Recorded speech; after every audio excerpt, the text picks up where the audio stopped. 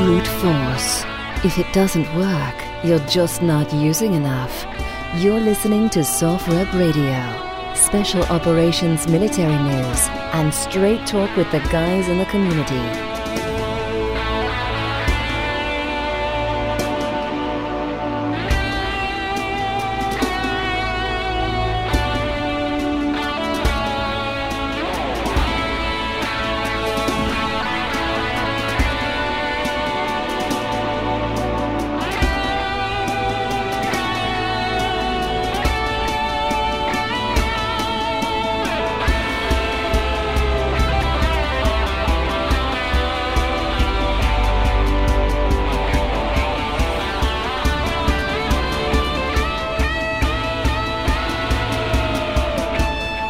Soft Rep Radio, on time, on target. I'm gonna, what do they say? Peel back the fourth wall, the third. What the fuck is the saying again, Alex? Well, peeling back the fourth wall is like talking to the audience. Directly. Yeah, exactly. And I was just gonna say that Alex and I have been just like talking fitness and random things for the past half hour, and Alex is like, I think we should probably record now. And I'm like, yeah, it sounds good. So there's a bunch of stuff you guys didn't get. Often, man. I'm happy to catch up. We'll just record it for history. Yeah, that's what it is. Well, it's fun. I also booked, and he'll be on the show next week. Rick Iannucci, who's just like a legend, Green Beret, runs Horses for Heroes out of New Mexico. Which basically they have veterans with PTSD issues and also veterans now, he was telling me, like, without those issues, ride horses as a therapeutic thing. They do what Rick calls cowboy yoga. It's out of Santa Fe. But anyway... That's awesome. I was literally just talking the other day about how I feel like I should learn how to ride a horse because it's like one of those skills you just sort of expect out of an adult man. Yeah. You know? Like... But I grew up watching, cowboy movies and TV shows where the relationship between a cowboy and a horse was like a sacred one. Like it's like having a loyal dog, but like that also it serves as your transportation, I guess. Yeah. But I feel like I should learn to ride a horse. I really want to.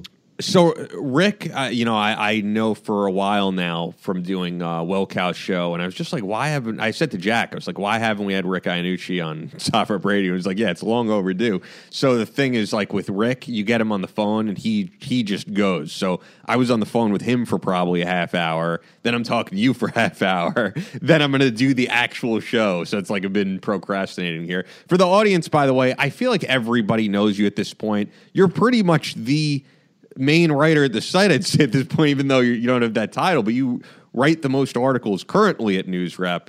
Alex is a former Marine, writes about all different types of things, and now like changing your focus a little with the current NewsRep site. Yeah, I guess the biggest change in my focus has really just been trying to zoom out a little bit. Under Soft Rep, we were really focused on the warfighter in the fight, right? And with the transition to NewsRep, we're trying not to lose sight of the warfighter, but we're trying to get a better glimpse of the whole fight, So shifting over to foreign policy, for me, in terms of day-to-day work, isn't that different. I'm still keeping track of the same stories. There are still the same fundamental elements involved, but the scope of it is just a little bit different. I'm trying to look at how things affect I guess how conflict affects the world as opposed to how the world is informing the conflict, if that makes any sense. Yeah, no, it does. And you've been doing some awesome work, which we'll get into.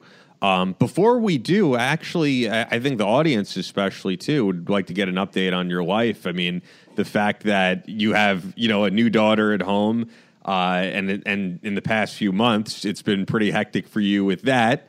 And then I also would like to hear about like what you've been up to fitness-wise, because you've even faced a few setbacks. Yeah, it's been a year, man. But being a dad is the coolest job in the world. I know it's cliche to say. I'll admit that I don't sleep anymore. I'll admit that my wife and I don't get a lot of alone time. All those things you hear. But it's not.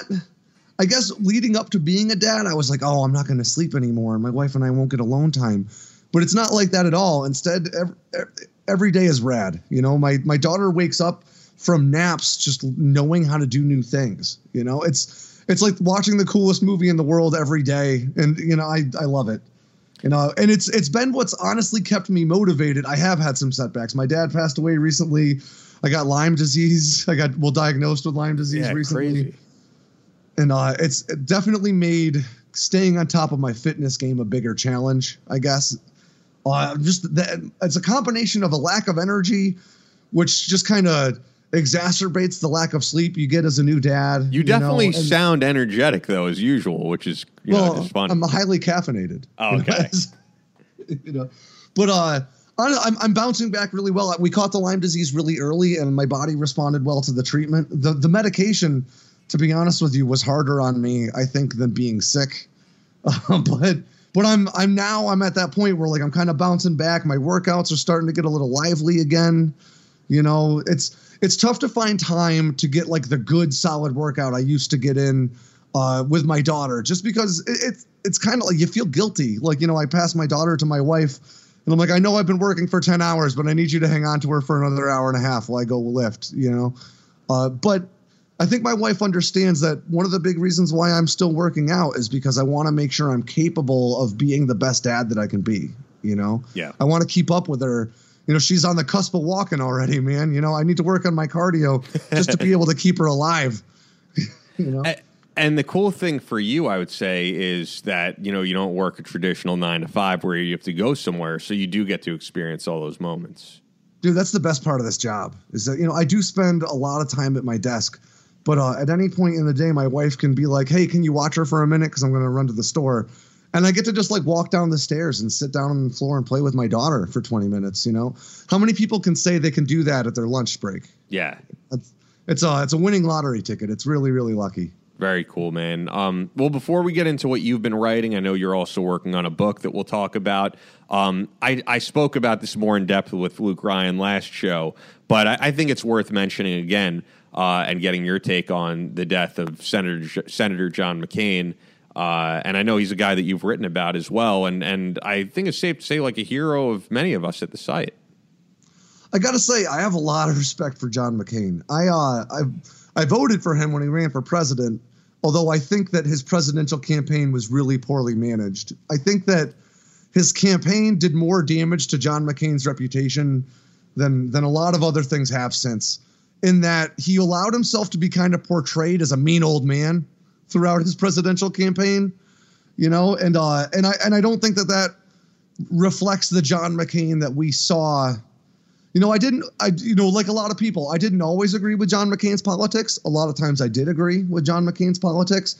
But the one thing I can say is that I don't think he ever allowed outside pressure to really influence his decisions. And as far as lawmakers go, I like the idea of a guy who can choose his beliefs a la carte.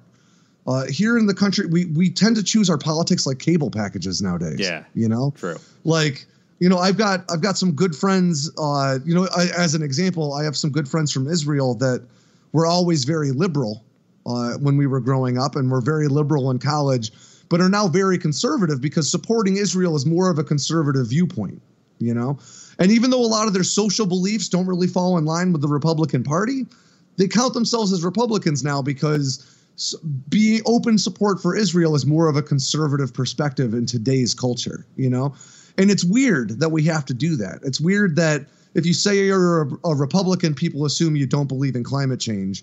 And if you say you're a Democrat, people assume that you don't support, fiscally conservative endeavors. And I would like to see more people and more lawmakers kind of follow that John McCain lead of, I'm going to vote by my gut and by my own personal beliefs. And even if you, as the voter, don't agree with what he did, for instance, when they were talking about the repeal of Obamacare and stuff, I think that we should respect the fact that he was willing to suffer those slings and arrows. That's what we need out of our leaders, is someone who is going to vote based on what he thinks is the best decision, not based on what he thinks is going to lead to, a hashtag outrage. Yeah, I saw today, actually, it's on Breitbart, but that Sarah Palin is not invited to the funeral. That was interesting. I hate all this. I hate all the politics involved with when someone dies, man. I don't like the fact that getting an invitation to a funeral has become a form of social currency. I don't like the fact that whether or not we're going to lower the flag has become a public debate. I understand that to a certain extent, when someone passes away, our view of them immediately improves, right? I saw a funny thing about, the Huffington Post ran article after article about how John McCain was a terrible racist when he was running for president. But then after he passed, he's being touted as this progressive. And there's truth to that. There really is. But I don't like the fact that this man is not here to defend himself anymore, and we're using his name to advance our political scuffles, I guess, Yeah. I think with Trump, by the way, obviously the statements he made on John McCain that were highly controversial, led to some things. But right now he's in a situation where it's like, damned if you do, damned if you don't. Because if he would, be super respectful of John McCain and have all these great things to say, these same people would be like, you don't really feel that way. You're full of it. So he really I agree with you, man. No-win situation the Space Force that. is a great example. The Space Force is a subject I've written about a lot. But the Space Force, or the idea of a space branch, originally Space Corps in the last year, was not a Donald Trump invention. It's been actively discussed for years. I remember in 2001, Neil deGrasse Tyson, pitched the idea of having a larger military presence in space because we need to defend our orbital assets. And at the time they said, well, the Air Force has got it. And he said, okay. He was on a committee appointed by George W. Bush. We've been talking about a space branch or a space force, for more than a decade. It was even passed as a part of Congress's NDAA, the National Defense Authorization Act. Congress's budget last year included a requirement for the establishment of a Space Corps, which we covered in depth on SOFREP. But nobody in the national media paid much attention to it because it wasn't a trending topic at the time, But then Donald Trump goes on the air and says, I'm directing the establishment of a Space Force. And the national media went, he's crazy. This is nuts. This is science fiction.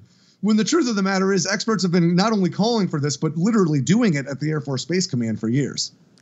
Yeah, it's just I think it makes good clickbait to be outraged over it. Exactly. So we'll get into this book that you're working on later, but I and this ties to it. I first want to get into these articles you've been writing about, and there's been several of them, new Russian technology that just doesn't work, and then them using that for ulterior motives in Syria. You have a few different articles about this, like one talking about video game footage used by the Russian government pretending that the U.S. was supporting ISIS, and several other things. I think it's an interesting topic, and I'd like to get into it. Dude, Russian propaganda is probably the most entertaining stuff in the foreign policy sphere that you can study because it is batshit crazy. It is like, here's a great example. Russia has, as of late, just been making a business out of trying to build things that look like the science fiction stuff we saw in 80s movies, and then telling the world that they have it and it works. The Uran 9, spelled U-R-A-N, not U-R-I-N-E, but the Uran 9 and the Uran 6 are both robots that they're ground combat drones, effectively. So the United States, for instance, has got a lot of drones in the air over conflict areas, but Russia's trying to get into. Russia does not have a formidable drone program for that type of thing, but they do have a lot of money invested in ground combat drones, which are effectively infantry support drones. The Uran 6 is supposed to clear mines, and the Uran 9 is supposed to literally be, an infantry support drone. It's got, a 7.62 machine gun on it, and I think it's got a whole bunch of rockets and so forth. So recently, Russia had their Victory Day parade, and that was when they really unveiled the Uran 9 as this successful endeavor that they had mounted. And that was when they started releasing stories about its successes in Syria as a combat drone. In order to participate in Russia's Victory Day parade, you need to be a proven military technology, effectively. It's supposed to be a celebration of their successes. So feasibly, if the technology hasn't been fielded in combat yet, it doesn't belong in that parade, right? So when the Uran 9 was there, everyone was really surprised and excited. That means that we've started this new era of ground combat drones. Until like a month later, stories started to surface about when they actually tried to use it in combat, it was utterly useless. They couldn't maintain connectivity with it. They couldn't get it to engage in any offensive operations. It was more a liability than it was anything else in the battlefield. But what Russia's looking to do is garner headlines in the national or in the international media that makes them look like a real player in the defense market, because they're trying to sell things. The Su-57 is their 5th generation fighter. Again, they deployed 4 of them to Syria out of the maybe 11 they have that actually exist and are operational. Those 4 that were there got a lot of coverage in the international media, for a good reason. These are brand new, effectively prototype stealth fighters, making Russia one of only 3 nations on the planet with such an aircraft. So we were paying close attention. Then it turned out they didn't do anything and were effectively worthless. And Russia has now limited their order of these aircraft to only 12. As a comparison, America's orders of F-35s exceed 2,000. So when you're talking about Russia being a 5th-generation fighter competitor, it's really kind of a joke. But as far as headline traffic, they get just as many headlines for their Su-57 as China does for their J-20, which is a much more practical and pragmatic platform. Russia's very good at selling themselves as a capable military power. They're not very good at actually being one. Yeah. Mm-hmm.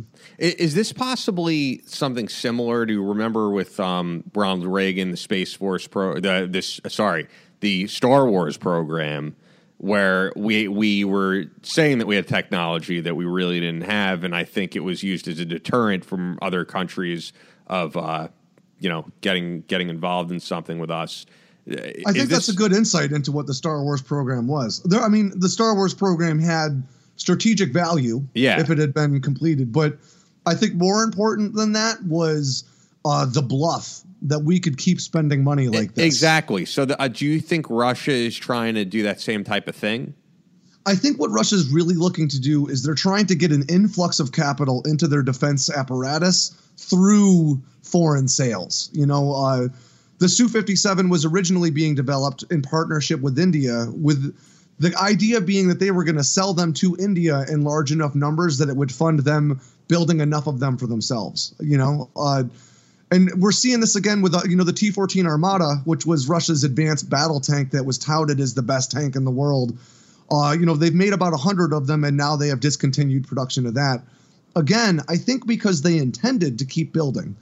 But the combination of economic sanctions that have been put on Russia through the Obama and Trump administrations, some previous, but primarily those ones, I think have really crippled Russia's modernization effort. When Vladimir Putin, back in 2000, some people might remember this. There was a Russian submarine called the Kursk, which was named after the biggest World War II tank battle that Russia won against the Nazis. The Kursk went down back in 2000. And then they weren't able to mount a real rescue or recovery operation of the submarine because the former Soviet assets that Russia had were just garbage now. No one had maintained them. There had been no money invested in it. And what ended up happening is all the guys that did survive the submarine going down eventually asphyxiated and died. Wow. British and Norwegian submarines did get there and try to help, but by the time they were authorized by the Russian government to get down to the submarine, everybody was dead. And wow. After that, Vladimir Putin got a lot of backlash about the state of the Russian military, and he started this big modernization effort that was supposed to return Russia to their heyday, of the Soviet Union. It still hasn't happened. Their one aircraft carrier, they just delayed refitting it and maintaining it again. That the aircraft carrier's got to travel everywhere it goes with a tugboat. It's so unreliable. But what Russia is very good at are things like the Status 6, which is this doomsday drone you've been seeing in a lot of headlines as of late. It's a 100-megaton nuclear weapon, submersible drone that can be launched from Russian submarines. The idea is that it would park itself, let's say in the New York harbor. And then if something bad were to happen, it would detonate and not only destroy the vast majority of New York City. A 100-megaton nuclear weapon, by the way, is twice as powerful than the largest nuclear weapon ever detonated. Wow. In testing or anything. So we're talking about a massive weapon. But it wouldn't only destroy New York City. It would also create this massive irradiated tidal wave that would go hundreds of miles inland. So it's not really a doomsday weapon in that it would destroy the world, but it's a doomsday weapon in that it could destroy an entire region of a country, Likewise, their Sarmat, their new Sarmat ICBM, it's called the Satan II by NATO. Russia themselves advertised it as capable of destroying areas of land approximately the size of, quote, Texas or France. you know? Just as a frame of reference, America's most powerful nuclear ICBMs are a fraction of that powerful. America's ICBMs are among the weakest in terms of individual yield, you know, on the global stage. Russia and China have both unveiled new ICBMs in recent years, and America's still rocking Minuteman IIIs from like 1973. Russia's really good at these high-profile programs because all they need to do is develop one functional Sarmat and then build a couple more. You know, they can ultimately have 100 of them maybe. It's a lot easier to do that in terms of funding than it is to outfit an entire million-man military with upgraded armor, for instance. This is interesting because it really does sound like everything that you're talking about is science fiction. It absolutely is, man. Russia's nuclear-powered cruise missile that they've been touting is supposed to be this cruise missile that's not necessarily a nuclear weapon. It's propelled by a nuclear power plant that's supposed to give it an almost limitless fuel supply. And Putin touted this in a speech, you know, a few months ago, as because of this unlimited fuel supply, it could circumvent just about any ballistic missile defenses that exist currently. The truth is this missile doesn't work. They've tested it 4 times. Every time the nuclear power plant has failed to engage. But further, the truth is that this is a 40-year-old Soviet program that they just they pulled it out of mothballs and put it out in front of the world to convey this image of technological advancements. The United States also experimented with nuclear-powered cruise missiles, you know, 60 years ago and determined that they just weren't the risk of using them didn't outweigh the advantage of having them, you know. But again, it's this science fiction technology, this idea of a nuclear-powered cruise missile with unlimited range, or this idea of a doomsday submersible nuclear weapon. It's not necessarily about using these effectively in combat. It's more about being able to posture and claim you have them. You know, and it's also about showing up in international headlines so that when nations that we're not friendly to, like Iran or Pakistan, are on the market to try to buy new weapons platforms, they're not going to get them from the U.S. They got to get them from somewhere, and Russia wants to be that supplier.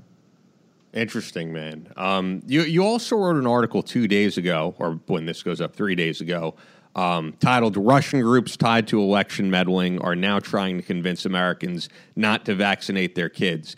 This is interesting because this is one of these like propaganda things you've seen all over Facebook and social media for years. I mean, I wouldn't say it's always been tied to Russia, but you know what this was? This reminded me of is Coriolanus was on the show after, you know, closer to the end of the election, and you point to this same thing. He was saying that the reason for Russia meddling in the election was not to, you know, install a president they liked, but there was a lot more to it. That, you know, that ends in 4 years or maybe 8 years. This is more about undermining the U.S. government and the people's trust of the U.S. government. 100% true. This is the thing that people don't tend to realize in America.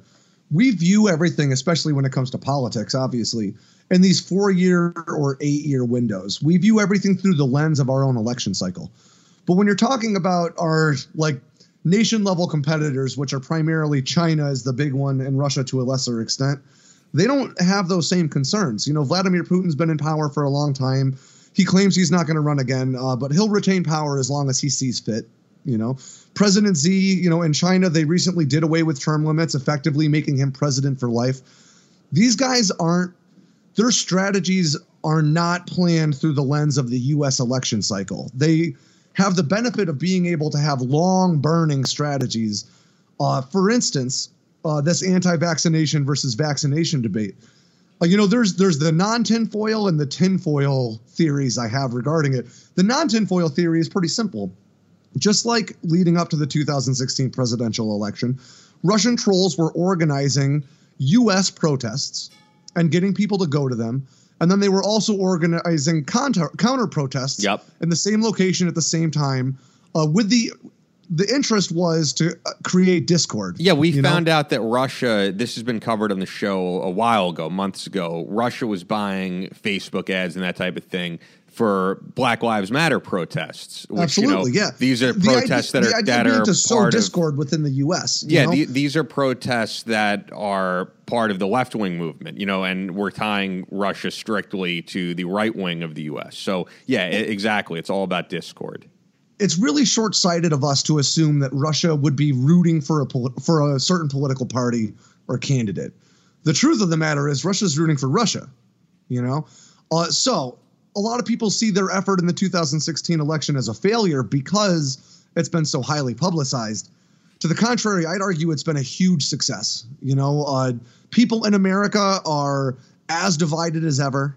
You know, a recent study among conservatives showed that like a lot of people view Kim Jong-un in a better light than Nancy Pelosi, which, hear me out, I don't like Nancy Pelosi, but we're talking about like a dictator who's got hundreds of thousands of people in what is effectively concentration camps, who's been threatening the United States with nuclear war for years, you know, threatening preemptive strikes for years. And then we've got like a politician whose personal views are different than our own.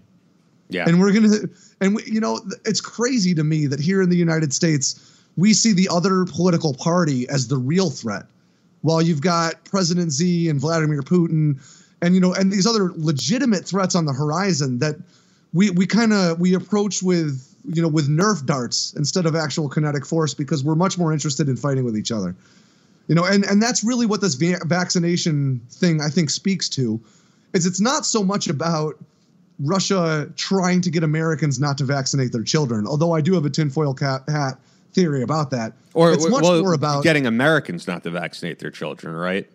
Well, you know, the effort has been international but focused in the United States in that particular regard. No, I got you. You said getting Russian kids. Oh, I'm sorry. Yeah, not about Americans. You're right. Yeah, sorry.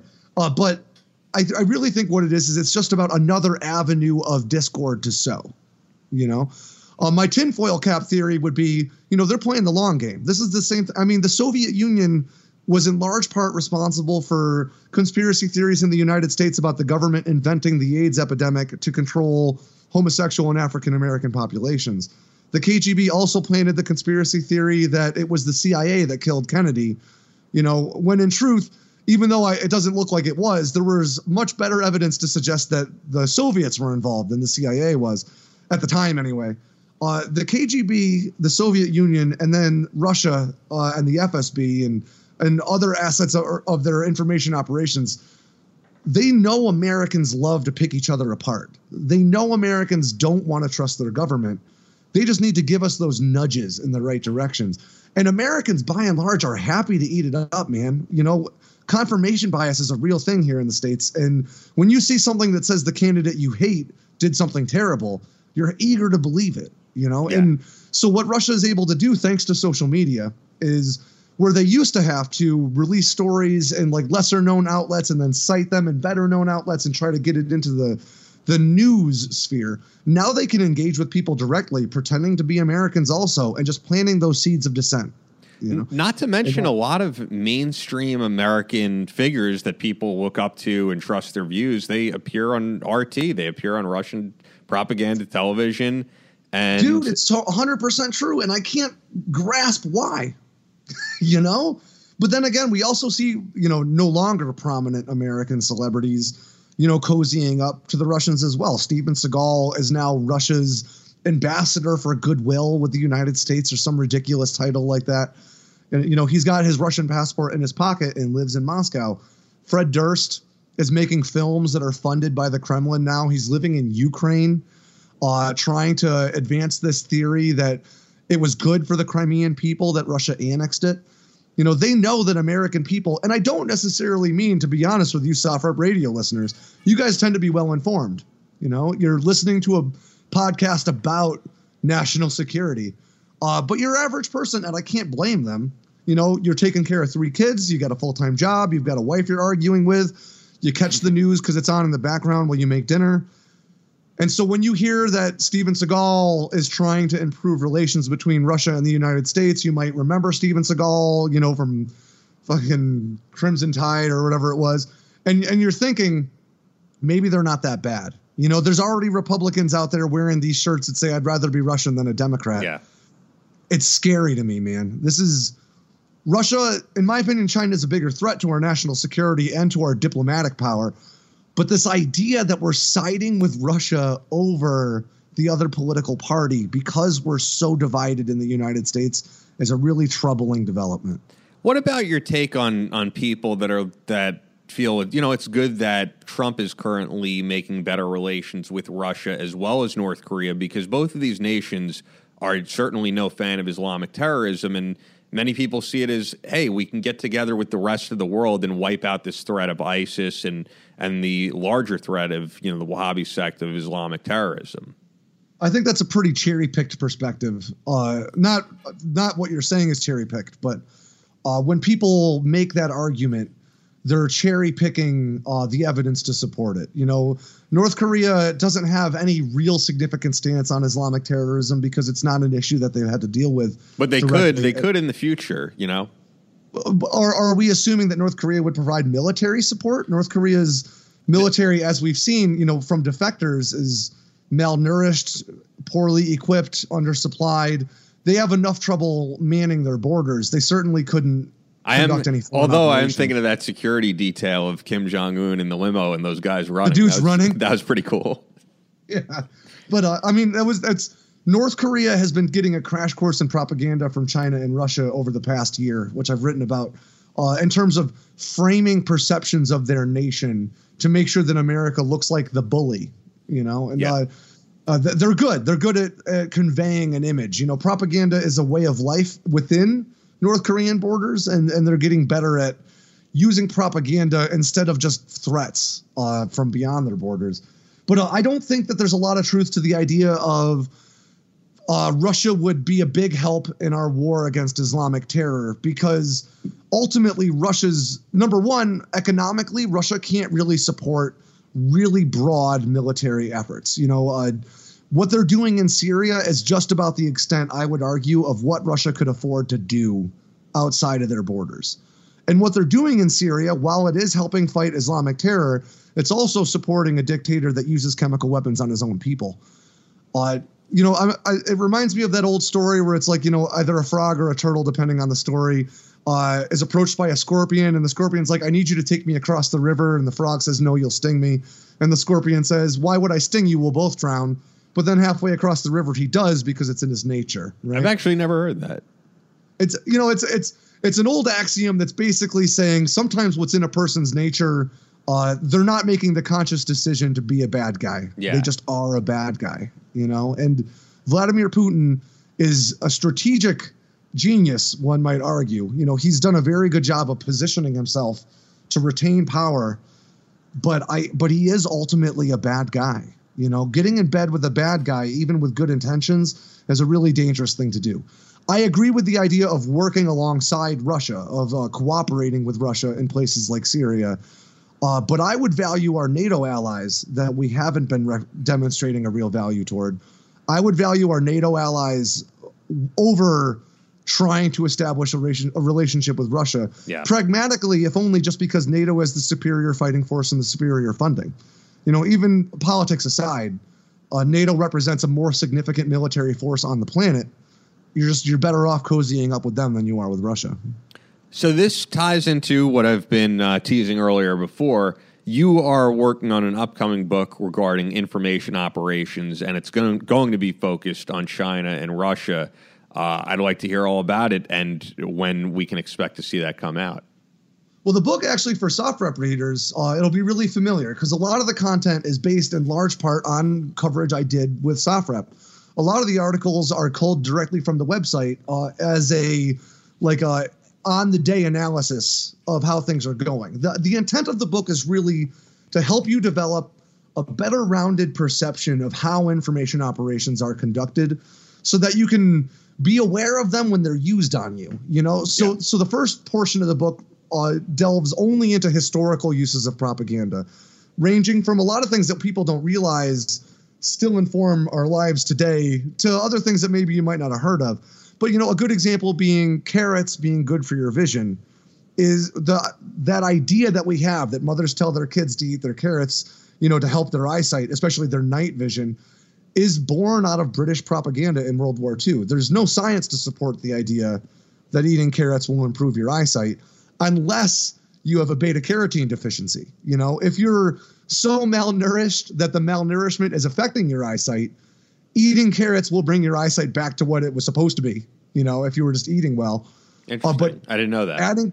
adding carrots to your diet won't do anything for your eyes. The reason why we believe it will is because of World War II, that was the first time aviators actually had to engage in battle in the skies at night, right?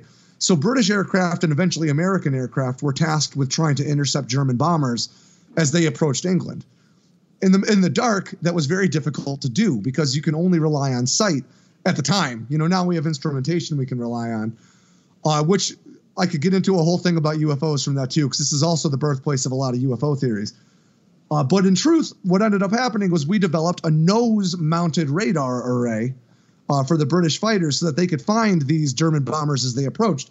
But we didn't want Germany to know we had this technology. So we launched this huge propaganda campaign saying that the reason why American and British airplanes were able to intercept German bombers in the pitch black was because they ate so many British carrots, and nothing in the world can improve your night vision better than carrots from the UK. And we still believe it. Yeah. Diamond engagement rings were introduced by the De Beers company. This is not propaganda, it's marketing, which is just propaganda for a private source. That was only, in our grandparents' lifetime that engagement rings became a thing. The idea that it needs to be 2 months' salary, also a De Beers marketing ad campaign. De Beers, I've included this in the book. They put it in the marketing that you had to spend 2 months. That it needed to be 2 months' salary. Wow. Yeah. That's definitely something I would like to do away with. I mean, I genuinely, I don't see myself getting married anytime soon, but I do think it's a ridiculous idea. Money could be spent. You can actually go through De Beers press releases and find charts that they have that show how their the idea that you needed an engagement ring to get married before their marketing campaign, which was, let's say in the United States at 2%, and then 30 years later at 80%. And then they launched the same campaign about 10 years later in Europe to similar success. And they recently launched a very similar campaign within the last 20 years or so in China. And it is also getting gradual traction. China is now embracing the idea of using a diamond engagement ring to get engaged when they previously hadn't. I'm surprised that people in China would be able to afford a diamond engagement ring. Well, you got to remember, China's got a huge population, and while there is a large swath of them that live in horrible poverty, there's also a fair number of Chinese people that live rather well. It's it is arguably the first or second most powerful economy on the planet. So but I mean, it is even more of a pyramid by much more of a pyramid than where we live, where it's the super super wealthy at the top and very far and few. And in China, it's important to remember that the super wealthy at the top and the government are one and the same. Yeah. Whereas in the United States, we have concerns about how much the super wealthy have infiltrated government. We at least still pretend that they're separate entities. I mean, I would say that they are, in the difference that in America, any person could just start their own business and it could be a huge success.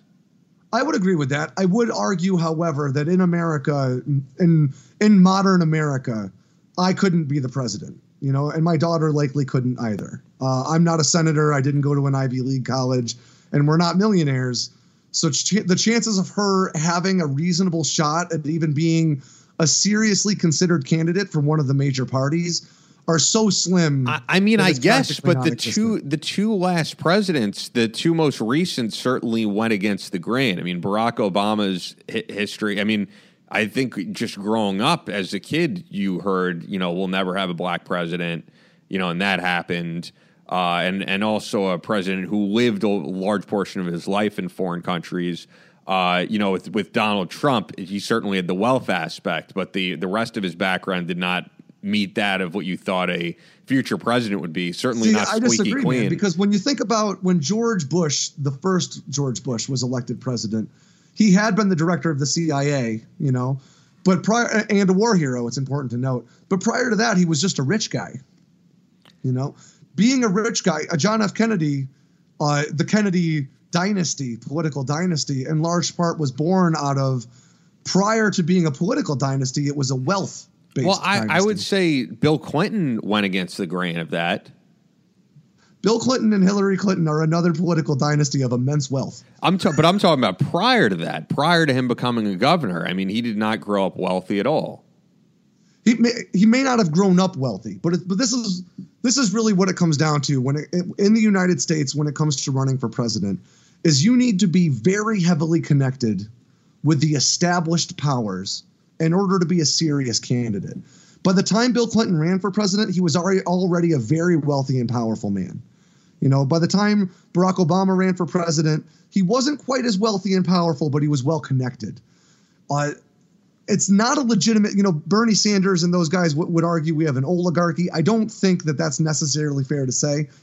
But I do think it's fair to say that the barriers for entry into national level politics are significantly higher if you come from a low income family. Oh, yeah, for sure. I just think it's changing a lot. I mean, and also if you look at the amount of money from super PACs that went into not getting Donald Trump elected and that he still got elected, I mean, I think it really shook things up and it did change things, whether you love the guy or you hate the guy.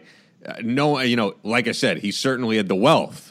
But I think there's no way to deny that Donald Trump getting elected is going to change how future elections progress. I don't think there's absolutely. any way to deny it. And then even if you look at these local elections, like I certainly am no fan of her, but the girl who won the Democratic primary in, was it the Bronx, I believe? You know what I'm talking about, the Alexandra. Yeah, the socialist. What's her name again? Alexandra I don't remember the full name. You guys know. I'll be honest with you, it escapes me right now because I honestly don't put a whole lot of this is when it comes to local elections, I have a lot of trouble seeing regional and local elections as an indicator of national level politics. And I'm talking about it. So it's Alexandria Ocasio-Cortez, you know, but let's just say that she wins that seat. That is that's a federal elected seat. And, you know, we're talking about a girl who is younger than both of us, was working as a bartender. And you never know. She could, you know, become a congressman and then go to being a senator. I mean, who knows? All right, I tell you what, man. If 30 years from now that bartender is the president, I will come back on your show, whatever your show may be at the time, and I'll eat my words. In the meantime, I'm not saying my daughter couldn't be the president. God knows if she wants to be, I hope she can be. I would argue that in the United States, less so than in a place like China, but in the United States, if you don't come from influence, it's very difficult to develop any. Yeah, I would agree. So, and what you're saying is like a lot of old money stuff. But as I said, I do think there are the exceptions to the rule. And I think absolutely there's a lot of exceptions. And that is why America, in my opinion, is great. Yeah. Is your ability for vertical, you can climb the ladder, so to speak, socially. You know, people will argue that you can't go from one class to another class in the United States. I've heard that argued by a lot of smarter people than me. But I honestly, I would disagree using myself as an example. When I was born, my family there were 4 of us in a 12-foot camping trailer that didn't have running water and got its electricity from a bunch of strung together surge protectors from the guy's house that let us keep our trailer on his land. You know, my dad was in college. My mom was in college. My dad went back to school later in life. He was in his 30s. And slowly we climbed our way up from there to when I was in high school making, you know, my family made pretty good money. You know, my parents both had college degrees. My mom had an associate's at the time. And they really did change the way we lived. And then when you look at where I was born to where my daughter was born, you know, when I was born, my parents were in college. When my daughter was born, I have a master's degree already. And my house is fine. You know, we live where we are safe. We're not hurting for food. You know, she doesn't have the same challenges that I faced as a young child, thanks to my parents' hard work. Yeah. And it might not always be easy to climb from one class to the next in one generation, but I genuinely believe that you can, you know?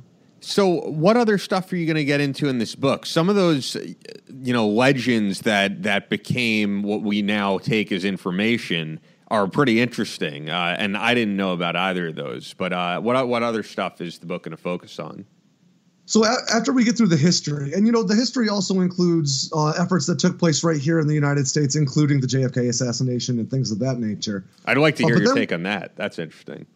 Well, in truth, what it really was is the idea that the CIA assassinated JFK was not a Russian or a Soviet invention. There were definitely people in the United States that believed that there was a chance the CIA could have been involved, or if not the CIA, kind of the original idea of a deep state government. Mm-hmm. And what the Kremlin saw in that was the opportunity to start sowing those same seeds of dissent that they continue to sow today. You know, an opportunity to discredit some of the faith Americans have in their elected processes and in their government itself. So what they did was they started advancing this theory that it was the CIA that killed Kennedy in similar ways that they use now with the internet. The Kremlin has always owned a number of media outlets, some on the international level and some on the national level, and not all based in Russia. So what they would do is they would run a story in one of their lesser known outlets that was poorly sourced, that said the CIA killed Kennedy and here's evidence and here's a witness who says it was all true. Now that story itself is poorly sourced, but that outlet is such a low traffic outlet that it wasn't really held to the fire for it. Then another slightly more well-known and more renowned outlet would cite that first story. Another, again, it's important to note, Kremlin-based outlet would cite that story, and they'd create what I call a citation chain. So by the time RT or Sputnik runs the story that says maybe the CIA killed Kennedy, reports suggest, because they don't want to incriminate themselves, they're citing an outlet that cited an outlet that cited an outlet. The chain goes down 30 times to the point where you can't really find out where the story originated from, and then it simply won't die. And that's what they use to advance the idea that AIDS was a government invention, a biological weapon of the U.S. government. That's where that theory was advanced. It's where the theory that Kennedy was assassinated by CIA operatives was advanced. And it's been the basis of a number of other anti-American government theories over the years. There's even one theory, I'm not saying I buy it, but there's one theory that says that the Roswell incident was actually a Soviet aircraft that had been filled with mutilated children. It's complicated. They theorized that Dr. Mengele was liberated from Nazi Germany, kept in the Soviet Union secretly so that he could modify these poor children, load them into this aircraft, fly it to Roswell and crash it just so that America would tear themselves apart worrying about aliens. I don't buy it, but it is in keeping with kind of their MO, and we're still seeing it today. Today they released video game footage from an iPhone game. Yeah, I mentioned that, yeah. So the iPhone game is C-130 air support, and they released footage from this game as evidence that American forces were supporting ISIS convoys in Syria. They released it on Twitter. It was immediately caught out as bullshit. And they didn't retract it. They just deleted the tweet and moved on because this is their method. They'll just, throw spaghetti at the wall and wait for something to stick. They claimed that two Su-35 scared away an American F-22 about a week before Su-35s and F-22s had ever even seen each other in the same skies. And what was funny is, as the story about their Su-35 scaring away American fighters was making its rounds on the internet, an actual interaction occurred, and the Su-35s are the ones that bugged out. So they're really good at getting ahead of the game. Like right now, they're claiming that America is planning another false flag chemical attack in Syria. They made similar claims before the last chemical attack took place. I would argue it's probably because Assad is planning another chemical attack, and they're pre-positioning themselves to lay it at America's feet. What about information operations that we've started that has gone, to become legend overseas? Are there any of those in this book? America at one time was the global leader in narrative management. And I want to point out, I would think some of that because of maybe Hollywood, right? Absolutely. And journalism too. For a long time, the CIA maintained strong ties with people inside Hollywood and in the journalistic world. They no longer maintain those ties officially. I'm sure they still exist to some extent. But instead, China is actually the one influencing how Hollywood informs the world now, much more than the United States, because the Chinese market is the second largest one in the world. This is the reason why movies like Skyscraper, bomb here in the United States, but end up being financial successes. It's because they make a ton of money in the Chinese market. But the Chinese government dictates what movies can be released in their market.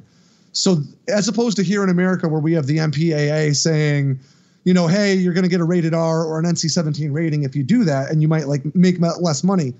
China, for instance, told Marvel when they were making Doctor Strange that if you have the ancient one and the training take place in Tibet like it does in the comic books, we won't let you release the movie here, and you're going to lose hundreds of millions of dollars. So they cast a white lady to play the ancient one, and they got accused of whitewashing when in truth they did it because the Chinese government effectively mandated it. But as far as American campaigns, this is actually our problem. Once upon a time, World War I, World War II era, America was at the forefront of narrative management, and propaganda is not inherently nefarious. A good narrative still needs to be spread, just like a bad narrative needs to be spread. In the United States now, because we have this idea that propaganda and information operations are nefarious, just intrinsically, the idea that if you produce propaganda, you have to be a bad guy. Because we have this mindset, we just don't do it anymore. So what ends up happening is Russia comes out with these, we call them bad actor narratives, where they're misleading the world, they're misleading the public about what's going on in Syria, because your average American, they don't see Syria. All they know about Syria is what they get through the media, right? So Russia pushes hard on their own narratives to sway how we feel about it. And the United States responds to narratives as opposed to establishing their own. I can't take credit for this criticism. Dr. Ajit Maan, who's the head of a think tank called Narrative Strategies that does some work with SOCOM, she actually talks about this a lot in her book, Narrative Warfare. And effectively what she argues is that let's say you, Ian, are the bad guy and I am the good guy. And you want to tell the whole world that I cheated on my wife, let's just say. Now, you as the bad guy don't have that much of an audience among my friends and family, right? We operate in different circles. But when you come out and say, Alex cheated on his wife, so I go on my Facebook and write, Ian said I cheated on my wife, here's the reasons why I didn't. What I'm really doing is planting that seed of doubt in the audiences that are unique to me, because I'm responding to a narrative instead of establishing my own. The right thing to do if someone accuses you of cheating on your wife, of course, is to just say, I love my wife. I value my relationship with my wife, and then act on that. Instead, by saying, no, I didn't cheat, I'm suggesting that there's a possibility that I did. And that's what we're doing wrong in places like Syria, in places like the Pacific with the South China Sea, throughout the majority of the Middle East, is we're letting the bad actor narratives come first, and then we're responding to them. We're trying to downplay them instead of letting our own good narratives dictate the conversation. An idea of propaganda that the U.S., that was placed on the citizens of the U.S. that I could think of was shortly after Benghazi, when members of the government came out and blamed it on a YouTube video, and it was proven to be false. Dude, I got to tell you, the Democratic Party, so I've got strong feelings about Benghazi just personally, but as a person who studies narratives and perceptions, the Democratic Party put on a clinic in their ability to make anyone who talks about Benghazi sound like a crackpot. Yeah, very true. Very true.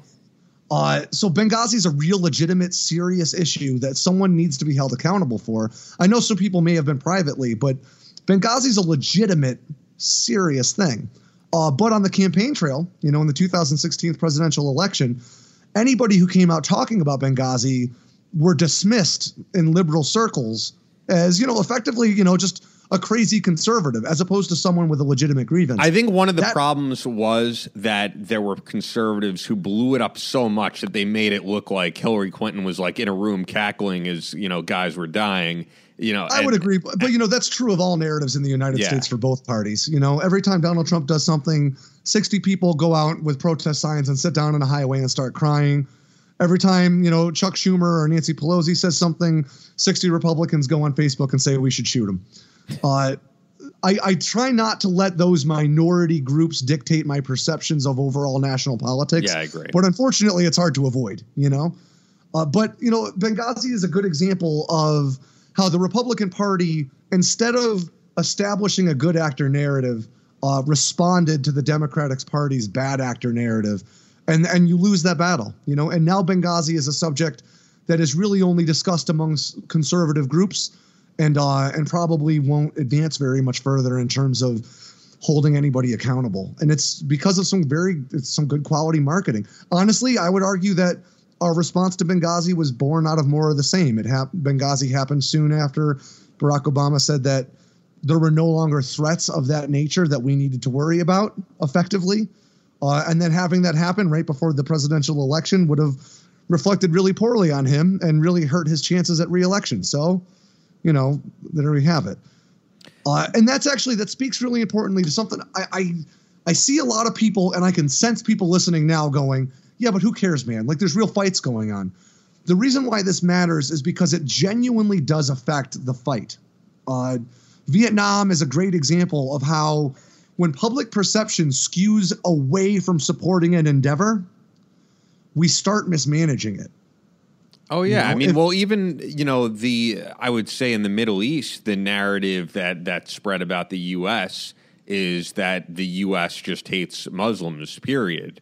Like blanket statement. And then they could use videos of, as we know, former Navy SEAL like dropping the Quran on the ground and people burning the Quran and stuff. And this is what this country as a whole, all of them think of you. Yeah, and it's easy to find individual evidence to support your bullshit claims. Yeah, right? and that type of propaganda works. I think it does help recruit terrorists. If you look at the rise of ISIS, it's another good example of, a lot of people claim or blame Obama's administration for creating a power vacuum that led to the rise of ISIS. And I think that's a fair criticism.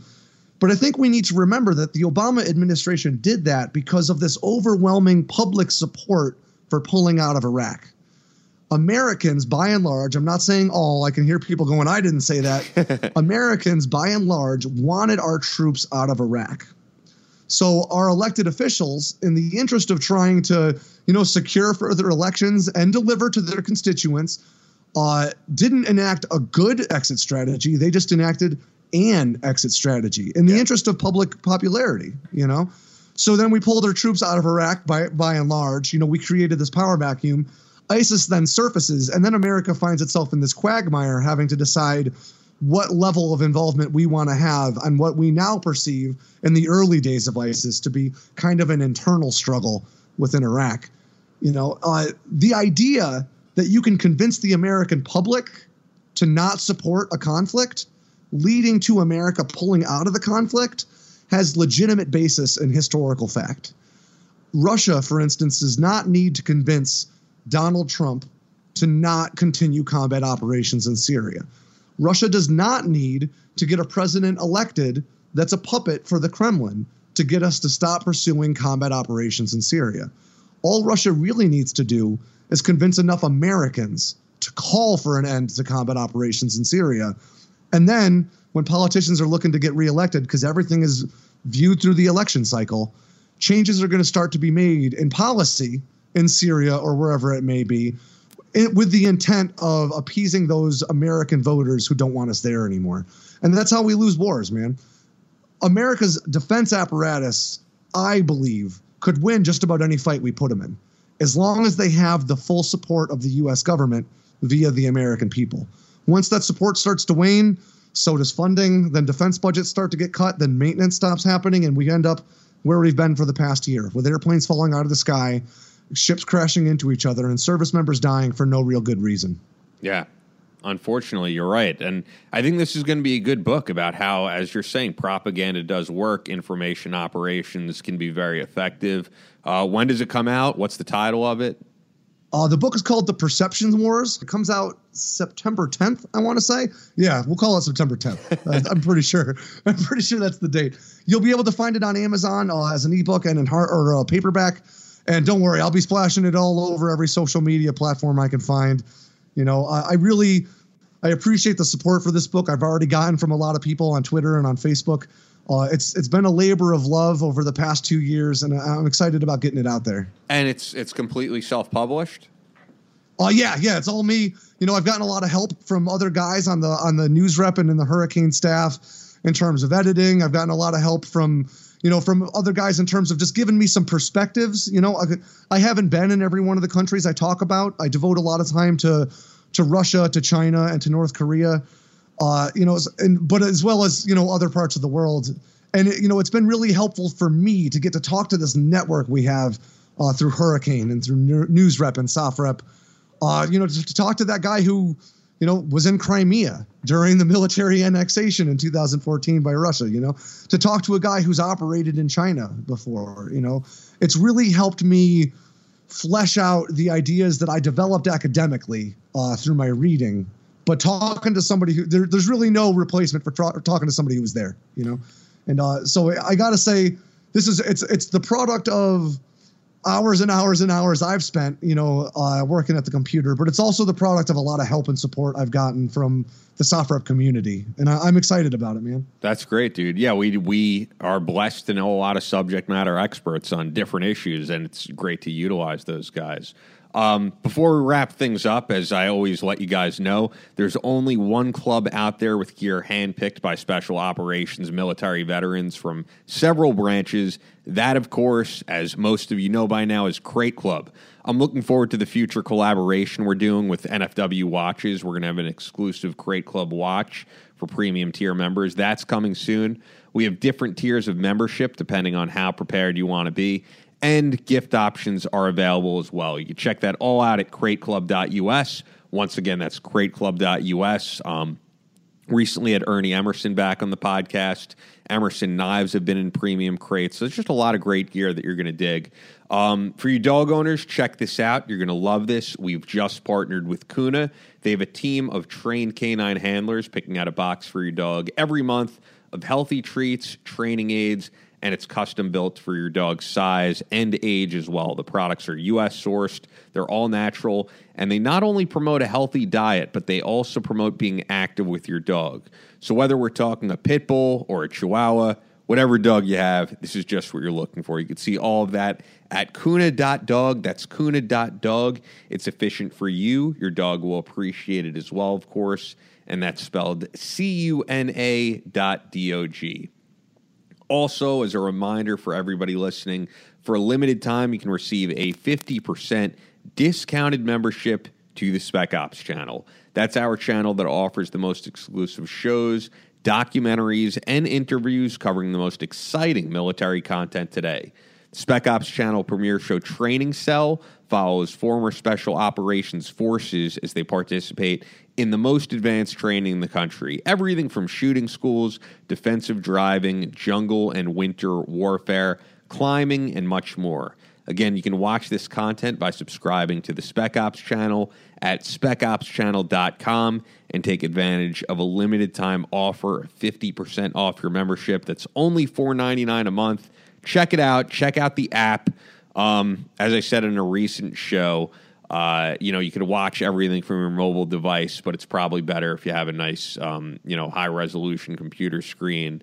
I was talking about recently how every now and again you hear Hollywood directors come out and talk about now people like pirating movies, and they'll say, like, I didn't make this movie to be seen on a little iPhone screen, and I kind of get that.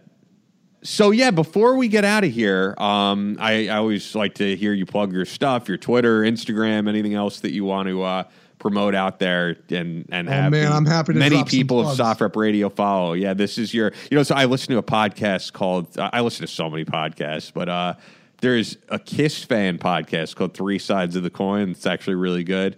And they'll always say, like, this is your Gene Simmons moment, or you get to just plug whatever you want. I don't know what we would call it, but yeah. Well, I get to tell you guys what a big deal I am. Yeah. Well, I guess you're Donald Trump moment. Unless you go to these links and follow me, and eventually you'll make me a big deal. Yeah.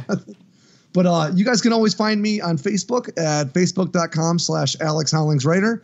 You can find me on Twitter. I do a lot more interacting on Twitter at AlexHollings52. And I just recently launched AlexHollings.com. And if you go there, you can find all my stories published on NewsRep. You can find all my appearances on places like SoftRep Radio. And once my book is for sale, you'll be able to find it there too.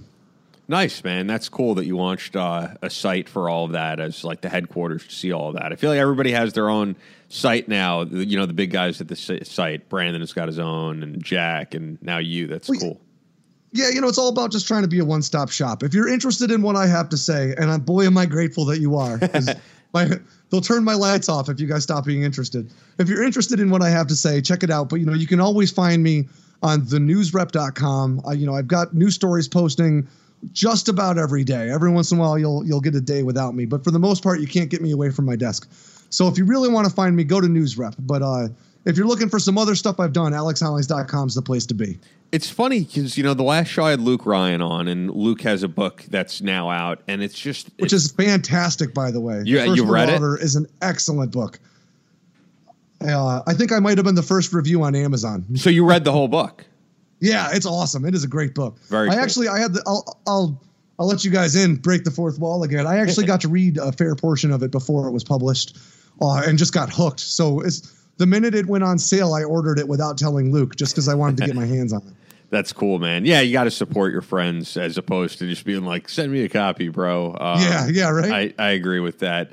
But yeah, what's interesting to me is like all these guys I know who have been on the show, who have written for the site and stuff, like you're all writing very different stuff. You know, that book is a sci-fi end of the world apocalypse type book. You're doing this book on just information more of an academic analysis, I suppose. Yeah, although I don't want to call it that. If you're interested in buying it, it's a thrill ride, nonstop excitement. You know, Jack, has written a series of fiction books, but is now putting out his memoir. And then if you look at Brandon's latest book, it's really a motivational type thing of conquering fear. And it's like all of these veterans are writing very different things. Or I could even throw in there, he's a regular on the podcast, like Leo Jenkins, who's written so much stuff. His most recent book was a poetry book. That seems out of left field, but and I've read a lot of it. Because it's cool. You just kind of, it's not a book you have to read cover to cover. You just kind of skim through it and read a new poem when you can. But all these combat veterans writing very different things and showing a wide array of subjects that they could write about. I think that's what's awesome about, for me, that's what's been awesome about SoftRep and then NewsRep is that it's given me not just an opportunity to get my work out there, but it's given me an opportunity to really find my voice. I've always loved writing. I've always been a writer, but it wasn't until I had an outlet where not only could I produce a lot of work and work hard on it, but I could get direct feedback from readers. The subscribers that comment at the bottom of the NewsRep articles, I can tell you, I can count more than one occasion where I was corrected in one of my details by a reader, who just happened to be a subject matter expert on this. That's awesome. It's this opportunity to not only pursue your passion for writing, but this opportunity to experience this dialogue that helps you become a better rounded researcher, a better rounded writer. I would argue my writing has become less formal in a lot of ways over the years, just because I now really do feel like I'm having a conversation with the readers that frequent our website when I'm writing. And having a conversation is different than writing a textbook, it's different than writing even a really, a real hard-hitting piece of news. If it says opinion at the front of something that I wrote, it really means that I'm approaching this like a dialogue I'm having with you across the kitchen table, and that's what NewsRep gives us. And I think it makes sense that through finding your voice in that way, we end up exploring other things. Luke going into fiction to me seems perfectly organic. He's such a natural fiction writer. Jack Murphy is another good example of a guy who their real life experiences inform their fiction in such a way that it doesn't feel like fiction when you're reading it. It feels grounded in reality. It's awesome. Yeah, for sure. So what articles could we expect to see from you in the coming week or so on NewsRep, other than, actual news going on? Is there anything in particular you're looking to focus on and have some articles out in the coming days? I've been trying really hard to get more people to pay more attention to China, in large part because China represents a bigger threat to the United States, both militarily and diplomatically, but because they're much better at marketing themselves. We tend to think of them more positively than we do Russia. The truth of the matter is the biggest threat to the United States on the horizon is China, particularly in the South China Sea. So I'm going to try my best, and you'll see a lot more discussion on how China is framing conversations about them in the global sphere to kind of give you a better sense of what the real threat actually is in China, but some of the other things that you can expect over the weekend, you'll probably see a story coming from me about the change of command in Afghanistan that's taken place, I believe, on September 2nd. I think that's on Sunday. And the change of command to me, if you've ever seen the movie War Machine, it's playing out a whole lot like the beginning and the end of War Machine. General Nichols is departing and saying all the same thing previous commanders have said as they departed. And now we're getting a new commander, and the Department of Defense is releasing press release after press release saying, we're on the cusp of things changing in Afghanistan. And we may well be, but, thus far I haven't really seen evidence to suggest that we really are. I have not seen that, to be honest. But as I often say, every time like movies come up on this show, they're like, you haven't seen that? But like, I'm really more of a music guy. I know a ton of music. Movies I am not well versed on by any means, but I'm sure much of the audience has seen War Machine. War Machine got mixed reactions from a lot of veterans, but the movie opens with a new commanding general, walking through the airport and heading into Afghanistan, and the movie closes with effectively the exact same scene with just a different new commanding general, and that is a little bit of what it looks like. We did have a 3-day ceasefire in Afghanistan recently that people are touting as a huge step towards peace. But the Afghan government pitched a second ceasefire and the Taliban denied it. Really what we're seeing now is a shift in strategy. We used to say that we were going to stay in Afghanistan until we were victorious. Now we say victory isn't really the outcome we're looking for. Peace is the outcome we're looking for. So maybe that shift alone could be what changes things in Afghanistan. But until I see actual evidence to support the idea that anything's different, it just kind of seems like more of the same to me. Yeah, man. Well, hey, always love having you on. And regardless of, probably having very little sleep, having a young daughter in the house, and on top of that, Lyme disease, as you discussed earlier, you sound like a pretty energetic guy to me. I would by no means think that you have anything going on. Well, I appreciate it, man. I'm excited to be on. That's what it is. Yeah, no, you sound as energetic as ever. I mean, I think of you as a very energetic guy, and you sound the same as always. So it's almost hard for me to believe that you have all this stuff going on, but you do.